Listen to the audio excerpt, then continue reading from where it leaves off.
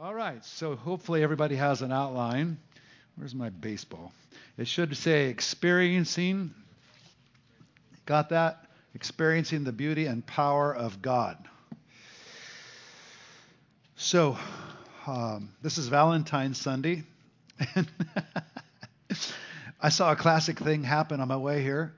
I'm watching this man with a little dog and his wife, and they're stranded on the median on La Paz Road. So the guy somehow got his wife to cross, and there they are in the middle of this thing. Cars are whizzing, and everything.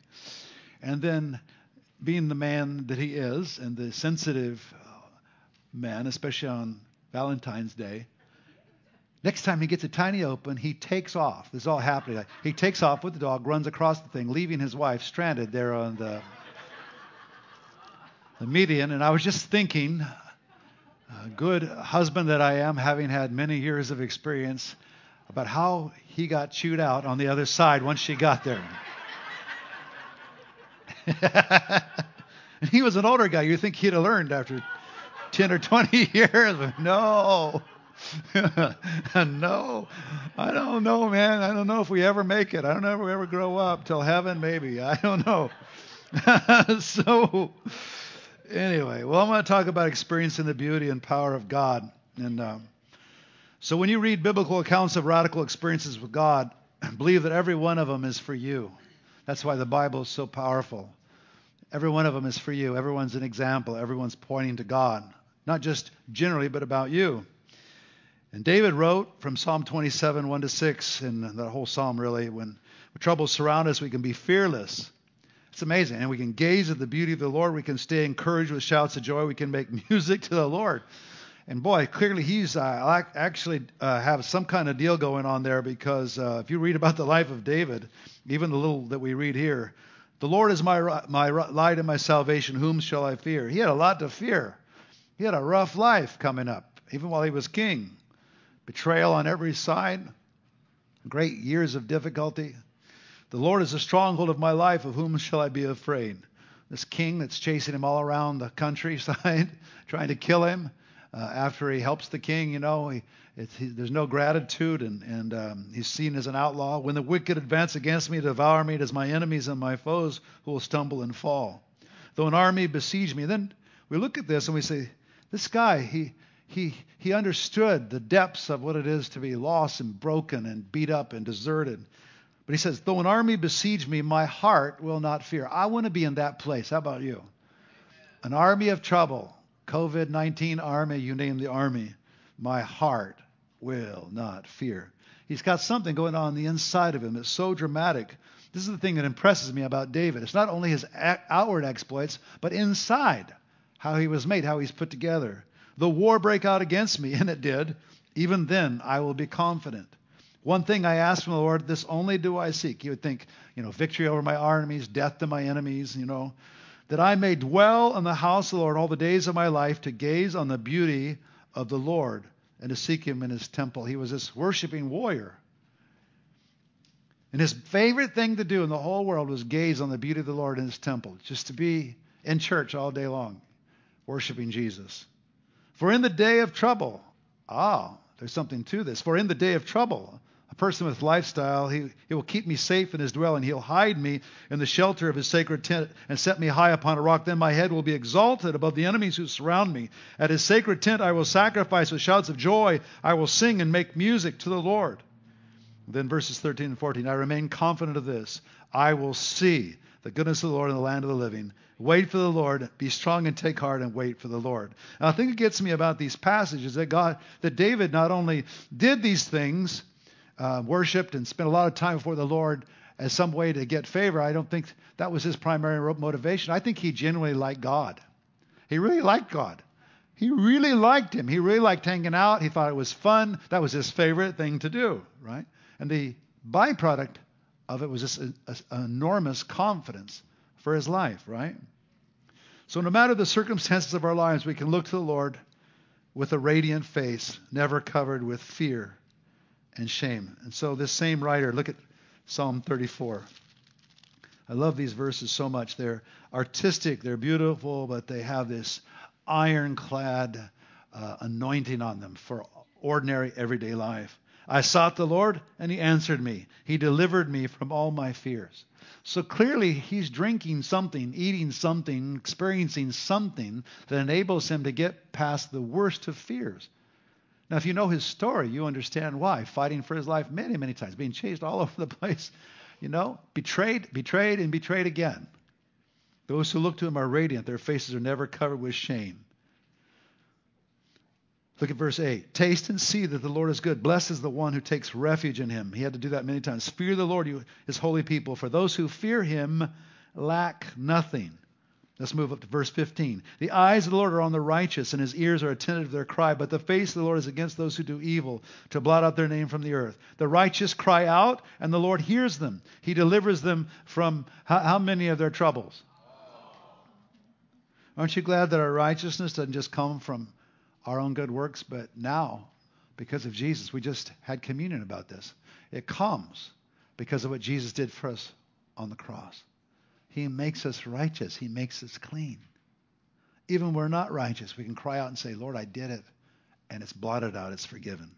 The Lord is close to the brokenhearted and saves those who are crushed in spirit. The righteous person may have many troubles, but the Lord delivers him from them all.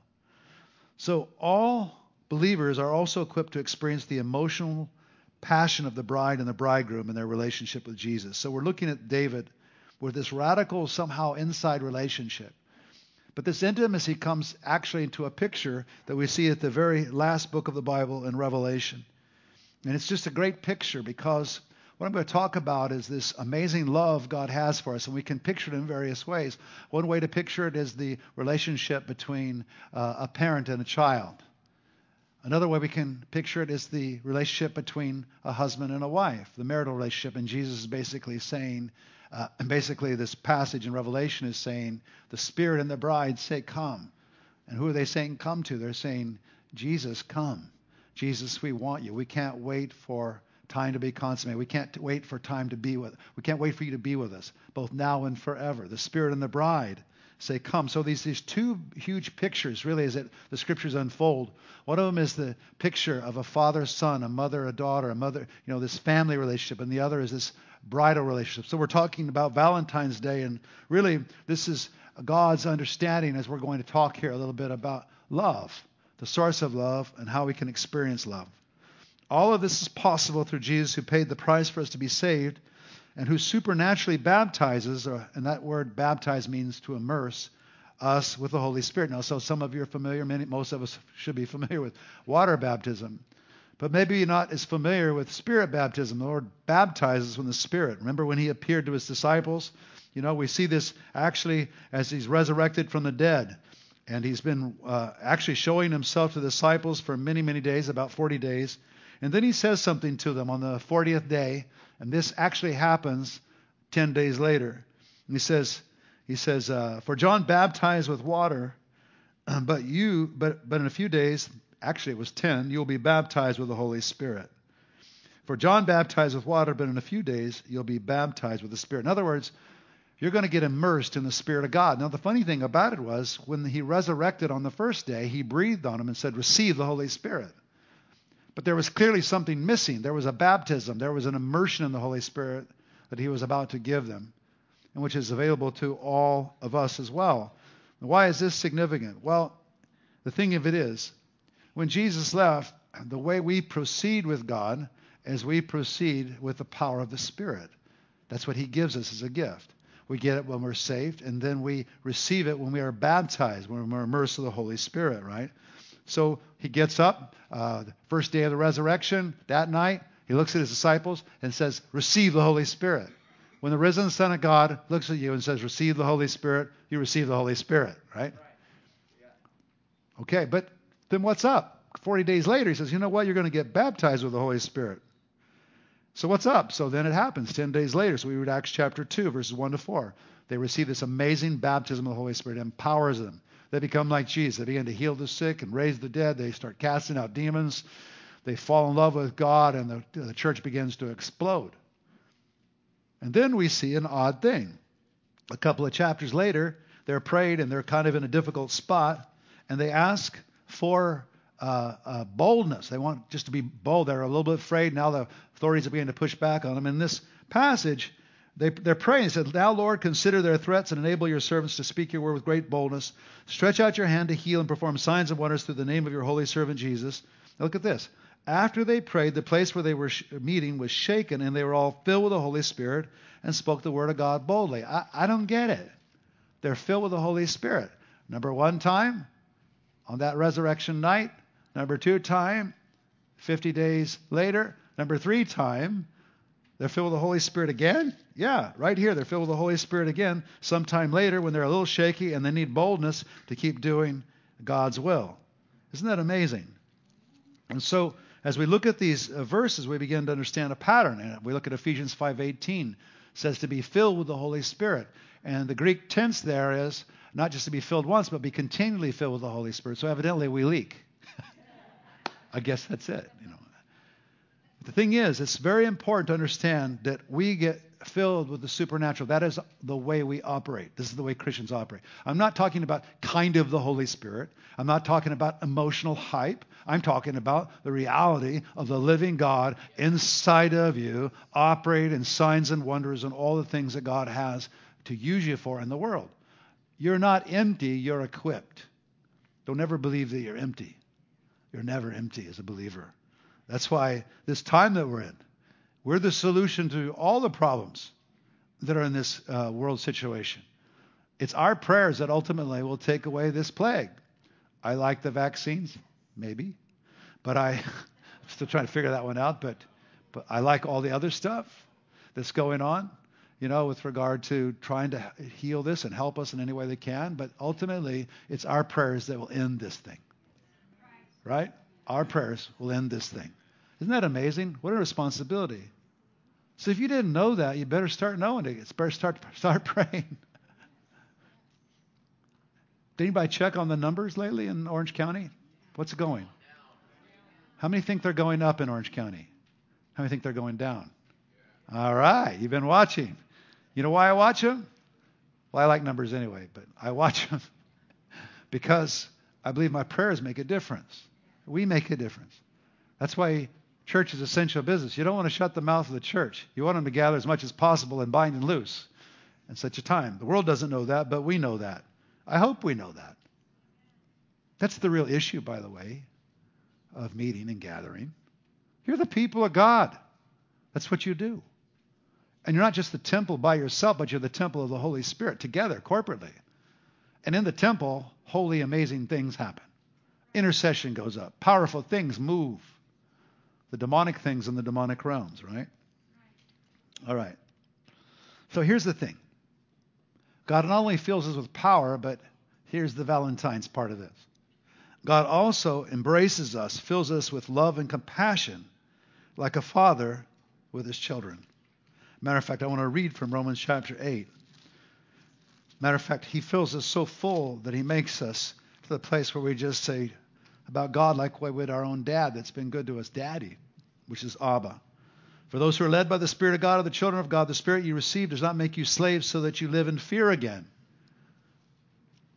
I'm just so happy for our church because I think we've been brave during this time. And we got to keep being brave because the Spirit doesn't know fear. So if you're living in the Spirit and you're walking with the Spirit, that's why people look at us and even some other believers look at us and say, wow, you're bold. Well, I'm not sure if we're any braver than anybody else, but I think that's what you're supposed to be. I think if you got the Spirit going, you just sort of walk to the beat of a different drummer. You just don't do what everybody else does. That's normal, by the way. It's normal for us to be in a tent. It's more normal for us to be in there, which we will be shortly. But nevertheless, the spirit of fear is what is the issue. And there's a lot of it to go around. You notice that? So that you live in fear again. Rather, the Spirit you receive does, what does he do? He brings about your adoption as sonship. You know that you're loved. You know that you've got not only a Father in heaven who can throw down thunderbolts and part seas and do all kinds of things, but you have a Father in heaven that wants to give you a hug you can call Abba, Father. And by him we cry, Abba, Father. And the Greek word there, we cry, is a powerful word. It's an animal shriek. We shriek, Abba, Father. This is a powerful section. The Spirit himself testifies. That's where we get the word for martyr, with our spirit that we're God's kids. The Spirit testifies that we're God's children. So not only do we receive power, but we receive love, supernatural love bursting in our heart, the Father's amazing love. It's a real experience. We're meant to experience a veritable downpour of God's love. If you look at Romans 5:5, and hope does not put us to shame, because God's love has been poured out into our hearts through the Holy Spirit who has been given to us. God's love is meant to be poured out. That's like the word for like a amazing rainstorm. It's not just a little a shower. It's like a downpour. God's love has been poured into our hearts. How? Through the Holy Spirit. So through the Holy Spirit, we should be experiencing it, and we can experience a downpour, the very love of God pouring through us. And that changes you forever when love pours through you like that. I believe that's what David had in the tent. That's why he liked to be there. It felt good. He could feel the love of God radiating around him. It gave him courage. It gave him strength. Because you know what perfect love does? It casts out fear, doesn't it? I was thinking about this with regard to Charles Finney. And one of the things that we do, we talk about the love of the Father a lot here. It's our word for this part of the Holy Spirit that comes in and loves us and embraces us, gives us these divine hugs. Many of the great men and women of history have experienced this as they went out to do ministry and great power and grace. But inside of them was this amazing awareness of the love of God. Power will get you this far. Love will get you way farther. Love gives endurance. Love understands God.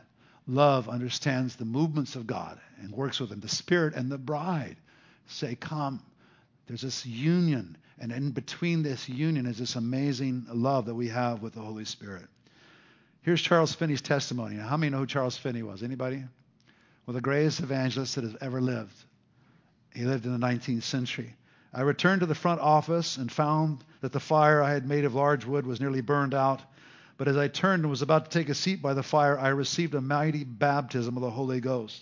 Without any expectation of it, without ever having the thought in my mind there was any such thing for me, without any recollection that I'd ever heard the thing mentioned by any person in the world, the Holy Ghost descended on me in a manner that seemed to go through me, body and soul. He's at this point experiencing the power of the Holy Spirit. I could feel the impression like a wave of electricity go through and through me. Indeed, it seemed to come in waves and waves of liquid love. That was what was in the tank. That's what fueled him. Not only the power, but the love of God. Because the love of God will unravel you and take you apart molecule by molecule and then put you back together again. That's how powerful it is. Power is one thing. Love's another thing. It seemed like the very breath of God. I can recollect distinctly that it seemed to fan me like immense wings. No words can express the wonderful love that was shed abroad in my heart. He's quoting Romans 5:5. I wept aloud with joy and love, and I do not know, but I should say I literally bellowed out the unutterable gushings of my heart. The waves came over me, one after another, until I recollect I cried, I shall die if these waves continue to pass over me. I said, Lord, I cannot bear any more, yet I had no fear of death, and so on. And that's what launched his ministry. Now I'm standing here before you as one that's had that happen to him. And not just once. Matter of fact, many times. Maybe not to that degree, but to the degree that it has become a normal part of my expectancy as a believer. And I believe it's for all of us. God brings these baptisms. He doesn't just bring it one time in our life, but many times. Sometimes at the deepest part of our pain and sorrow in God, he brings these billows of love. You can expect that. Sometimes we're not even expecting anything he brings them, but learning to recognize love is one of the great journeys of our life. And God wants to break through just like he did in this man's life. So I was thinking about that. I thought often of that amazing testimony of Finney. You know, in 1 John 5:3, he says, carrying out God's wishes are not burdensome.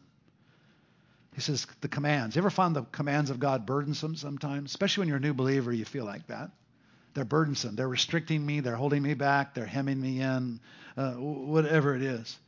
But the writer says they're not burdensome. You know why they're not burdensome? Because God's presence is always there. And when we obey, his presence gets even bigger. I read a book that has changed my life. There's been many that have changed my life. But it's a book that was written by a woman named Bilquis Sheikh. Now, you may not know her. She wasn't well known. but she was an aristocratic Muslim woman who came to Christ in Pakistan in the last part of the 20th century. And so there were no believers in Pakistan, virtually none, except for foreigners that were there. And still, as it is today, it's pretty rough to be a believer in Pakistan, although I'll tell you what, that's changing a lot. It's changing a lot even as we speak. But it's rough. It's rough to be in an all-Muslim country and be a strong believer. And so she began to go on this journey, and she noticed that there was a Bible like kind of laying from one of the servants laying on the countertop, and she stumbled across it. She had a bunch of servants, and when she began to read the Bible, she began to get excited. She began to understand something, and it was really thrilling to her. But then she felt guilty, and she'd put away, and then go back to the Quran, and then. But when she read the Bible, she got more and more excited. She just kept seeing the love of God pouring through, right? And so the Lord began to disciple her just by reading the Bible, and there were no other believers around. And she wrote a book about it called I Dared to Call Him Father. And so she meets the Father and the Son and the Holy Spirit all separately. She read about them in the book, and so she meets the Father, then she meets the Son, and then she meets the Holy Spirit. The Son one was really hard because she knew if she gave her heart to Jesus, she could be persecuted and killed for it, right, if anybody found out. And then the Holy Spirit came. And so she asked for this baptism of the Holy Spirit. And many of us who have been baptized with the Holy Spirit, one of the first signs that we got is speaking in tongues or some sort of language like we see at Pentecost. But for her, she had this interesting experience. She had an experience like Charles Finney, where the love of God just poured over her and over her. And she stayed in that space for hours and hours at a time. Just the love of God, that downpour we spoke about from Romans chapter 5, verse 5. But here and there was no one to disciple her in the beginning. She had no Christian friends. She was just by herself in this land being discipled by Jesus, basically. And she noticed something. And I want to just share this. I'm going to read it. She noticed that when she disobeyed, the presence lifted. Her measure of her walk with God was not that she was obtaining to some amazing goal of obedience and look at me, and I've obeyed this and this. It was the presence, because the most precious thing to her was the presence, and the most precious thing about the presence was the love of God. I just can't say that enough. And so she said, and I want to just quote this. She said finally to Jesus when she had disobeyed, and done something she shouldn't. She was so broken up, because she was broken up not just because of the sin, but because this presence left. It wasn't as strong as before. And she literally became addicted to the presence of the Lord, the presence of the love of God, right? Matter of fact, isn't it interesting? On the first day of Pentecost, they get filled with the Holy Spirit, and everybody thinks they're drunk. They've been drinking some. And it's such a humorous thing of God. The very first sermon that's ever preached, he has to say, look, first of all, I'd like to address you all. These guys aren't drunk. That's the first sermon that was ever preached. These guys aren't drunk, which tells you something. What does drunkenness do? It distorts things. Your normal senses aren't functioning normally, right? So that's the way it is with the presence of God. And so this is what she says when she disobeyed. She says, I will obey you. She disobeyed and she felt the presence. She says, now from now on, Lord, I will obey you. I've always thought it a sacrifice to give up my own will, but it's no sacrifice because it keeps me close to you. How could your presence be a sacrifice? So in other words, she was so in love with the presence of God, she didn't want to sin because she don't ever lose the love, right? So this is what we really call sanctification. Sometimes you don't feel any goosebumps. You need to obey anyway. But really the result of a lifestyle of obeying God should also come with the presence. Otherwise it just becomes legalism and obedience. There's something there. There's a marriage that's happened here. There's an adoption that's happened here. There's an Abba Father thing that's happening here, and that's really critical. So I want to illustrate this a different way and make it a little more personal. When I first came to California, had planted a church in Hawaii, and I'd been on the road for 6 or 7 months out of every year for a number of years. I was trying to figure out, this family of mine's growing, and I'm trying to figure out, where are we going to land? Where are we going to live? We knew we were supposed to move to California, so we got that down. Then we ran across the vineyard, but frankly, I didn't understand the vineyard as well as I should. I couldn't quite figure it out, I was very, very acquainted with power at the time. I'd been praying for the sick. I've been doing lots of evangelism. But these vineyard people, like when what was happening at the time in the mid 80s was a little different. They were like, wow, they were like way over the top. Okay, I still had a little thing in me, like legalism. Like John would say, all right, all you that are struggling with homosexuality this weekend, why don't you come up to the front? And like 500 people come to the front. And I'm thinking, oh my gosh, this place has got a lot of sinners. Yeah, but boy, and then I watch them. They'd be on their knees weeping and crying. Yeah, and I remember doing another one. A couple of weeks later, I'd be, all right, who's struggling with pornography? Come up here. We'll pray for you. Another 500. And they were so vulnerable, and they were always crying. And they were always lifting their hands and doing this with their hands. And it was really irritating. Put your hands up, put them down, but don't do this. It's very distracting and then I'm going, for all the new people.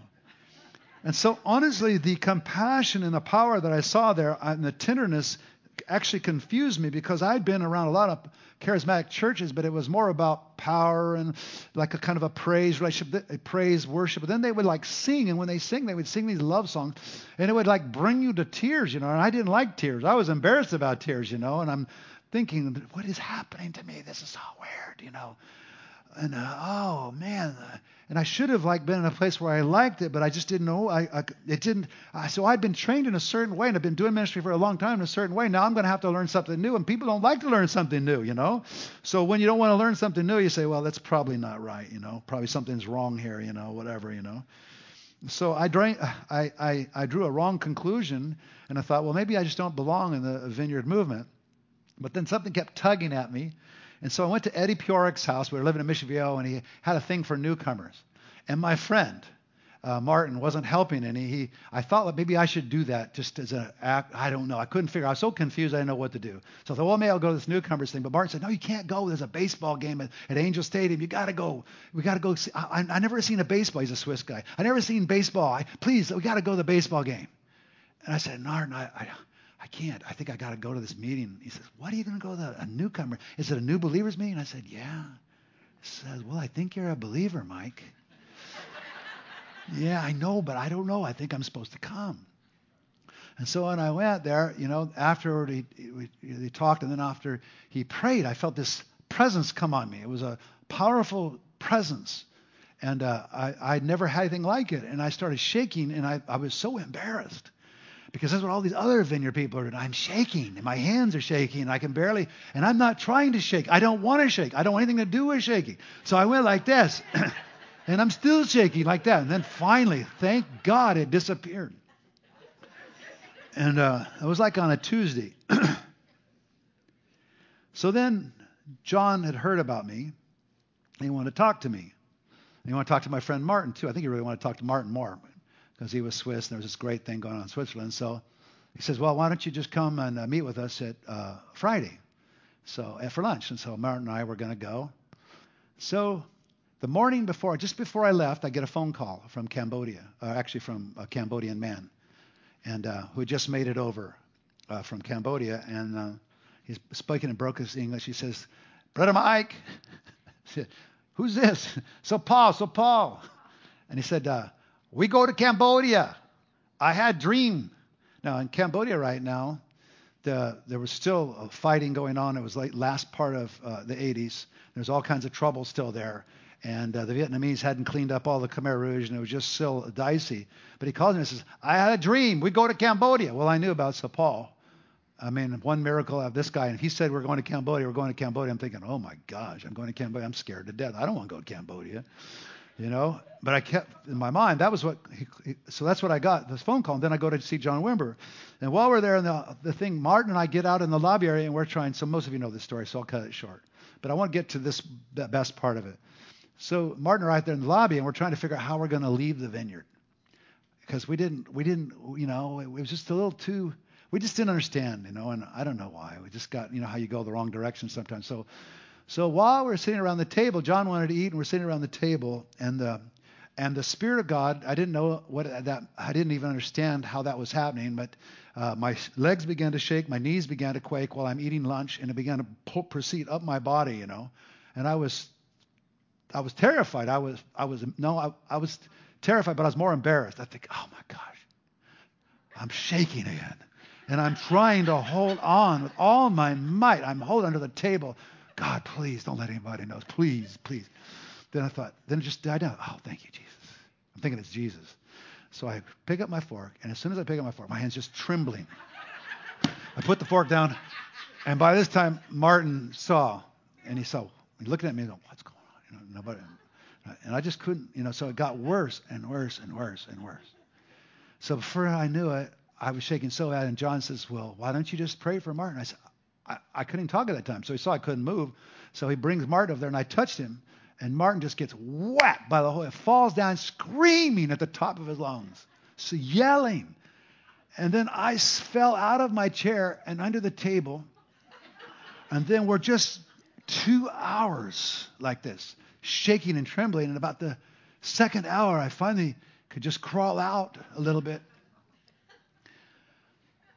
And then we said, well, John, we think we would like to join the vineyard after all. And he said, I received these two as my sons, and that was it. So the thing is, I didn't know what got me, because I thought there was just, frankly, I thought I was having a nervous breakdown. But then I thought, well, Martin couldn't have one at the same time. But I realized what was happening was, but then Eddie, thank God Eddie was around, because he helped me understand what was going on. I had received this deluge of love. It was love that was going on. It had made me tender. I became Ferdinand the Bull. You know what Ferdinand the Bull is, Just everything made me cry. I was ridiculous. I'd see a little kid give somebody a flower, I'd start crying. On TV, whatever it was. I was a nervous wreck, it seemed like to me. But actually, I was more whole than I'd ever been. Well, on the way back from the office, I was so confused. And so I just needed some kind of verification. This is where this comes from. So I was on the back away from the office, from John Wimber's office, and I'm just a mess, and I couldn't go. And my son was playing t-ball at the time, little 7-year-old down there, and there was a hill. So I sat up at the top of the hill so nobody would notice in case I went off again. I was afraid I was going to start shaking, and tears were coming down. And I said, God, if this is real, if this is really you, then let my son hit a grand slam home run. Now, he's 7 years old. First of all, a T-ball, they have these balls that don't go anywhere. They barely get out of the infield. I think the entire season I never seen anybody hit one out of the infield, right? They just, dribble it and they all run around, just constantly running around. So I asked for a grand slam home run to verify this. So I'm looking. Guy gets on first, guy gets on second, guy gets on third, and my son just happens to be the fourth batter. And what does he do? He hits the ball, this ball, which I've kept all these days, on April 29th, 1989. Actually, I'm fibbing a little bit, sorry, Lord, but I couldn't bring the real one because I was afraid I'd lose it. It's too precious to me. So I got your first home run when you were with the Giants, John. I got that one. But this is my little prop. So I wrote, but on that day, right, here's it happening. I get a call from St. Paul. I get this experience with John. My son, after I say, God, if this is real, let my son hit a grand slam home run, hits a grand slam as a little T-baller out of the fence. And when he hit it, everybody a quiet came over the whole group because nobody ever seen anybody hit it out of the infield. And this is going out over the fence. So, well, he became a professional baseball player, so I guess he had some little ability too. But at that precise moment, the base is when I'm asking, the base is loaded, and then it happens, right? And then I knew I was in really big trouble. I knew I was in the vineyard. I was trapped. I didn't know what my role was going to be. I didn't know what I was going to do. And so, but the thing is that was so powerful is the tenderness that's with me to this day. It's the tenderness, the baptism of love, so to speak. And I realized that in the Holy Spirit is this love. It's the same love that sent Jesus to the cross. It's the same love that sent the disciples out, right? So when you believe God truly loves you and sincerely yearns to be tender toward you, major spiritual breakthrough happens. It's actually the battle of our life. And God gave me a lot of help because I needed it, believe me. I don't know if I ever cried one day in my entire life until that day on April 29th, 1989. And then I couldn't stop. Maybe I'd saved up a bunch. I don't know. But Brendan Manning wrote this. I like this a lot. He said this: tenderness is what follows when someone reveals to you your inner beauty, when you discover your belovedness. When you are sincerely liked by someone, in short, what happens is I grow tender. So when the Father's love comes, you become tender. You become loving. When he ministers that to you. We love, why does the Bible say that? Because he first loved us. We love because he first loved us. I just didn't know it could be that dramatic. Tenderness is what God does to our heart when we allow him to supernaturally love us. We love because he first loved us. So there's this yieldedness to the Spirit, but I didn't know, so I'm helping you a little bit. I didn't know that such an experience could happen. I didn't know it was so dramatic. I didn't understand. And it revolutionized my life. And then the amazing part of this whole thing was, in this chaos of Cambodia, this horrible thing that happened, so Paul and I end up going to Cambodia. We were one of the first ones in, me and my friend Martin and him, we were one of the first ones into the chaos, going back to Cambodia. Because the word came on that day. It was so real, so powerful. Everything happened on that day. Now, I just want to just talk a little bit about just some on-ramps to supernatural impartation. Obviously, this was a sovereign event in my life, but if you come to my class called Life in the Spirit, we go out of our way to talk all through the Bible about this, evidence of it, life of David, other passages. And then we minister this. We ask God to come and bring the Father's love. So here's the thing, the supernatural impartation.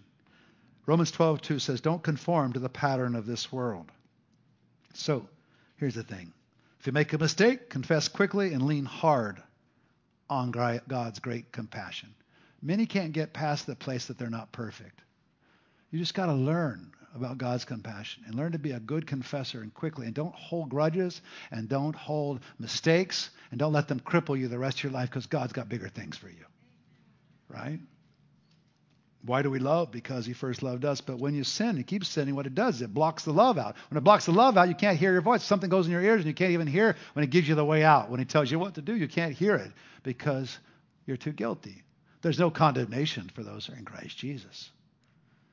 But God helps you with that. Having the paradigm of the love of God and having the paradigm of supernatural receiving. In other words, we talk about this at our church all the time. We need to learn to be good receivers, because you just don't have what it takes in yourself to follow God.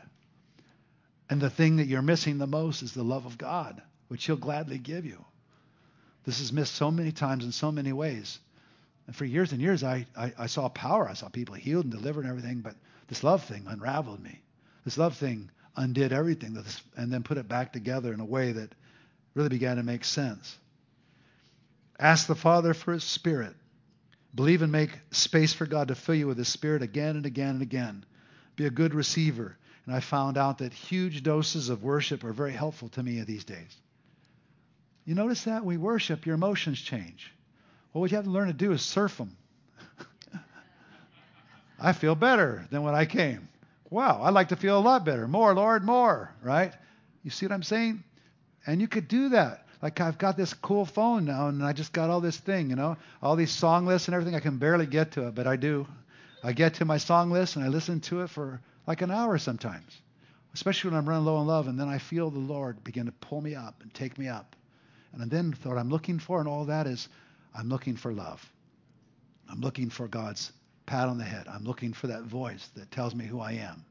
He will bring it. You just have to have a paradigm for it. You have to understand this exists. I'm speaking this on Valentine's Day so that you know you can be loved. You can experience love. We have a lot of hard things happening right now. Some of you lost loved ones. Some of you have lost jobs. Some of you don't know when you're going to go back to work again. Some of you just feel so out of it. You don't feel like you're on your game. But you know what God does? He does that to get you back into his game. The entire church right now is undergoing a makeover. We thought we were all going to be incredibly prophetic and it was going to go and the mountains are going to move. They still might. But in the process of the disappointment, God's there to love you, encourage you, strengthen you, and give you your assignment. Because the Father loves the Son, the Scripture says, and shows him all he's doing. I found out that compassion is one of the best guidance systems you'll ever have, because when you're living in compassion, you begin to hear his voice. You get too excited about yourself and too overwhelmed with somebody else's testimony and stuff, that's fine. But love spoken directly to you in the heart gives you a sense of guidance and leading. Take advantage of painful circumstances, because it's there you'll find love. I was in a time of great pain. I couldn't know what to do. I was in one movement and I was transitioning, and I've been traveling a long time, and I didn't know where I belonged. I didn't know where my home. Instinctively, I knew I needed to find a church home. I needed to find it. And I couldn't find it. And I didn't know. And I'd looked all over California, because I figured out it was California. Then I figured out it was the LA area. Then I figured out the moment I walked into Mission Viejo, it was Mission Viejo. It's one thing to say you belong in Mission Viejo. It's another thing to live there, especially with the prices and all the things. But I knew it was the place. God's love settled it. And that's why we settled here, right? Don't get hardened with your pain. It's a great opportunity to be soft and feel God again and get your marching orders. He may delay a little while. You may not know what to do exactly next. But when love comes, you're settled. You're okay. You're going to be all right. You're going to figure it out. Could I just say over you, we're going to figure it out. I look at your faces when I speak, and I can see the hardness. Some of you have sort of a hardness. You're worried. You're afraid. You've been cooped up. You don't know what to do. You're afraid for your families, your kids. Listen, let God settle you. Let God bring his love. Understand that that's in the Holy Spirit. Being filled with the Holy Spirit's important. And I can't go very far beyond it. You know, look what I did. Like I'm begging God for home runs and whatever I can to figure out what the heck's happening with me. Well, God will show your own home runs, your own whatever you need to get you in the right place. But he'll take you to love. Discover and believe the many promises of the goodness of God. I spend a lot of my time looking at the promises of God. Everyone I can find, and I take it for myself. Be a good giver, passing the supernatural currency of God to others. Be a giver, good giver of supernatural things. I think Isaiah 58 says it the best, because I found that when I give away what I've been given, whether it's money or whether it's just a gift for something or a certain sensitivity. Some of you got wounded because you need to help other people in the same place you got wounded. Give it away. Give it away. Don't waste your sorrow. Give it away. If you've been in a horrible divorce, give it away to somebody else that's going through one. If you've been sick, give it away to somebody else that's sick. Give it away. Whatever it is, give it away. We look at Isaiah chapter 58, verses 6 to 12. Is this not the kind of fasting I've chosen? This is what God wants us to be about, to loose the chains of injustice and untie the cords of the yoke, to set the oppressed free. Your sorrows are to set somebody else free. Amen. Don't waste them. Is it not to share your food with the hungry and to provide the poor wanderer with shelter? This is our job. This is what we do. But you can't do it without compassion. And you can't get compassion without God. Right? I see people like work in the warehouse and do other things, volunteer, and they get all excited and they work real hard. And I appreciate every bit they do because it helps us immensely. But then I see them burn out and they just, they disappear. That was a nice stint for them. It could have been so much better and so much longer, but they were working off of something else. But the compassion keeps you steady, steady, steady. Keeps you ministering way past when everybody else goes home. When you see the naked, to clothe them and not to turn away from your own flesh and blood. Then your light, here's the return. Be a good giver. Then your light will break forth like the dawn and your healing will quickly appear. You give all this and guess what? You get back. You get healing back. Then your righteousness will go before you and the glory of the Lord will be your rear guard. Can you feel the presence of God in the room now? When the presence of God comes in a room like this, what you feel is a certain heavy, like a presence. He's resting now. God's resting right now. Can you feel that? It's been in the room for about a half hour now. He's been in the room. Then you will call, and the Lord will answer. You will cry for help, and he will say, here am I. Wow, what a promise, these verses from Isaiah. And if you spend yourselves in behalf of the hungry and satisfy the needs of the oppressed, then your light will rise in the darkness and your night will become like the noonday. So the progression is, let the compassion of God bring you to this practical giving and sowing. Give and it shall be given to you. Good measure, pressed down, shaken together. Don't crawl away in your own pain and your own sorrow and your own disappointment, because you, with God, are the answer to your own problems. And it's the compassion that unlocks you, whatever the area is. The Lord will guide you always. He will satisfy your needs in a sun-scorched land and will strengthen your frame. You will be like a well-watered garden, like spring whose waters never fail. Your people will rebuild the ancient ruins. You will raise up the age-old foundations. You will be called repairer of broken walls, repairer of streets with dwellings. People with the Holy Spirit inside them, people with the compassion of God operating in them. It's not a religious thing. It's a spiritual thing. It's a love thing. That operating in them when they volunteer freely and they give of themselves, it only comes back on their own head. It only opens more doors. It only brings more blessing. You cannot absolutely ever outgive God. One of the reasons why church exists is for you to have myriad possibilities of giving what you have to other people. If it's all about you being fed, you just have this much. If it's about how I can be a part, how I can be helpful, it's this part. One of the reasons why we built the warehouse is we knew we needed something like this. We needed something where you could practically give. You could practically express. You don't have to go to Botswana or Canada or Cambodia or wherever. You could just be here and you could just be nice and give. And you could sow. That's one reason we built it. That's the only reason why I didn't want to plant a church in the United States anyway. I preferred being overseas is because there was just so much wealth and so much stuff, and everybody was so shriveled up. And I couldn't see how they would find an outlet into the world, how they could do it naturally with all the grace and the wealth and all the stuff. And when we started the warehouse, I started with one word ringing in my ears from Mother Teresa. She told me, she said, look, see, and do something about it. And the only reason why she said that to me is because I laughed at her. When I laughed at her because she said, oh, you could do it at your house too, And I said, well, you don't understand where I live. And I'm looking at all these people. And, I live in a very wealthy area. I said, where do you live? Orange County. She says, you are so wrong. Look, see, and do something about it. So we needed a space to show compassion. And that helped us. And other things now are helping us, right? Be a good giver. And the last thing, have other people pray prayers of impartation for various gifts and ministries. Prayers of impartation are extremely radical. John Wimber laid his hands on me and said, me and Martin said, I receive you two as my sons. Something happened there. I was done then. No more out of the vineyard. That was it. It was so funny because I could have left at any moment. Then he didn't talk to me for like months. But it was enough. It kept me in place. And what really probably started the whole thing was this amazing gift that, look at this, for this reason I remind you to fan into flame the gift of God which is in you through the laying on of my hands. So we are contagious. Talk about COVID virus. You can pray for each other and impart anointings and callings that you have. So Eddie actually prayed for me that Tuesday before the Friday with John Wimber.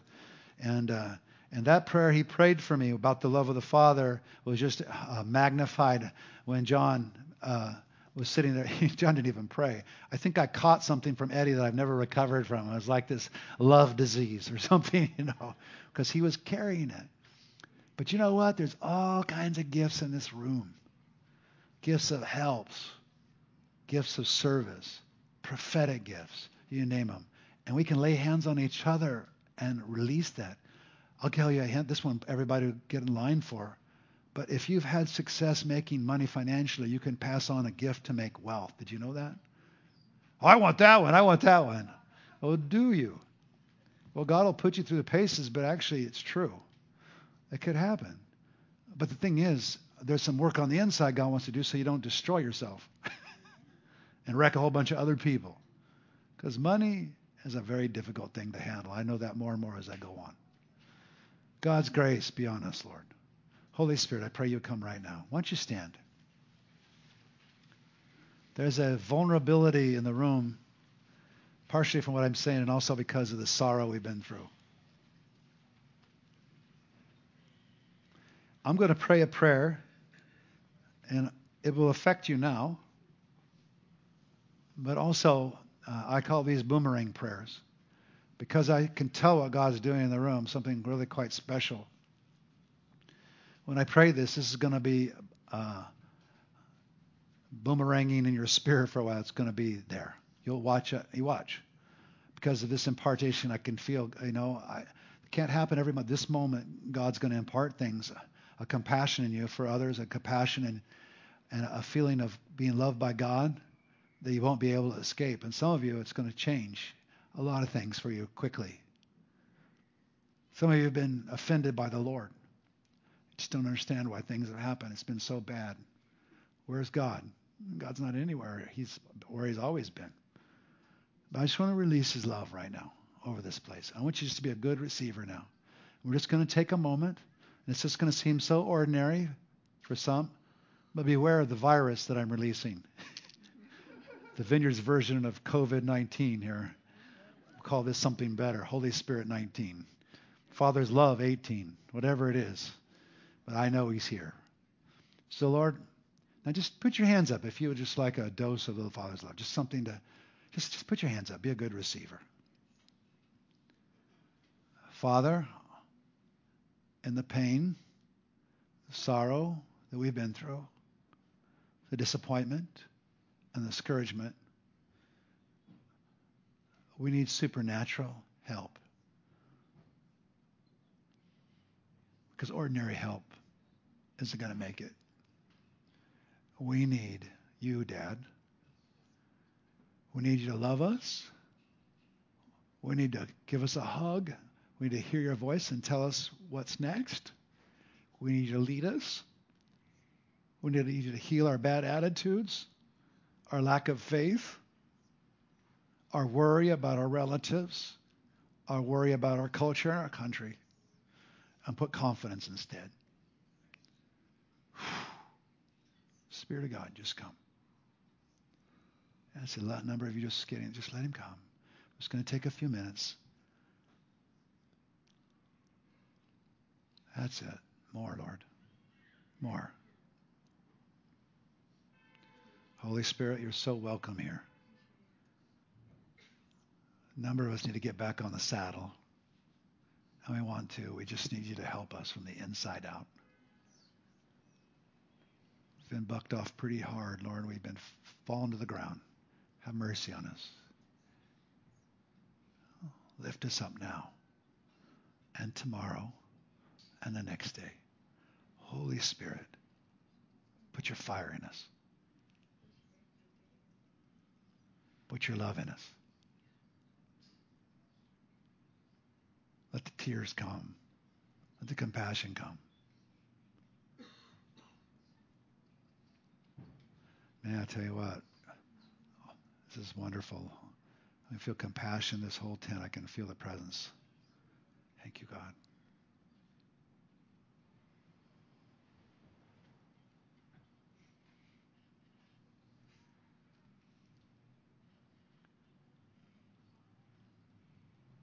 Not just now, Lord, but tonight and tomorrow, the next day and the next day, in us, in our families, in our relatives, everything that's near and dear to us. May your Spirit come. Those that have been broken into pieces by this crisis or some other crisis, I pray God would heal your heart right now. Only God can heal you. Only God can help you. Only God can restore you. May the Lord restore you. May he give you a good measure, pressed down, shaken together, running over. Amen. God bless you all. God bless you all.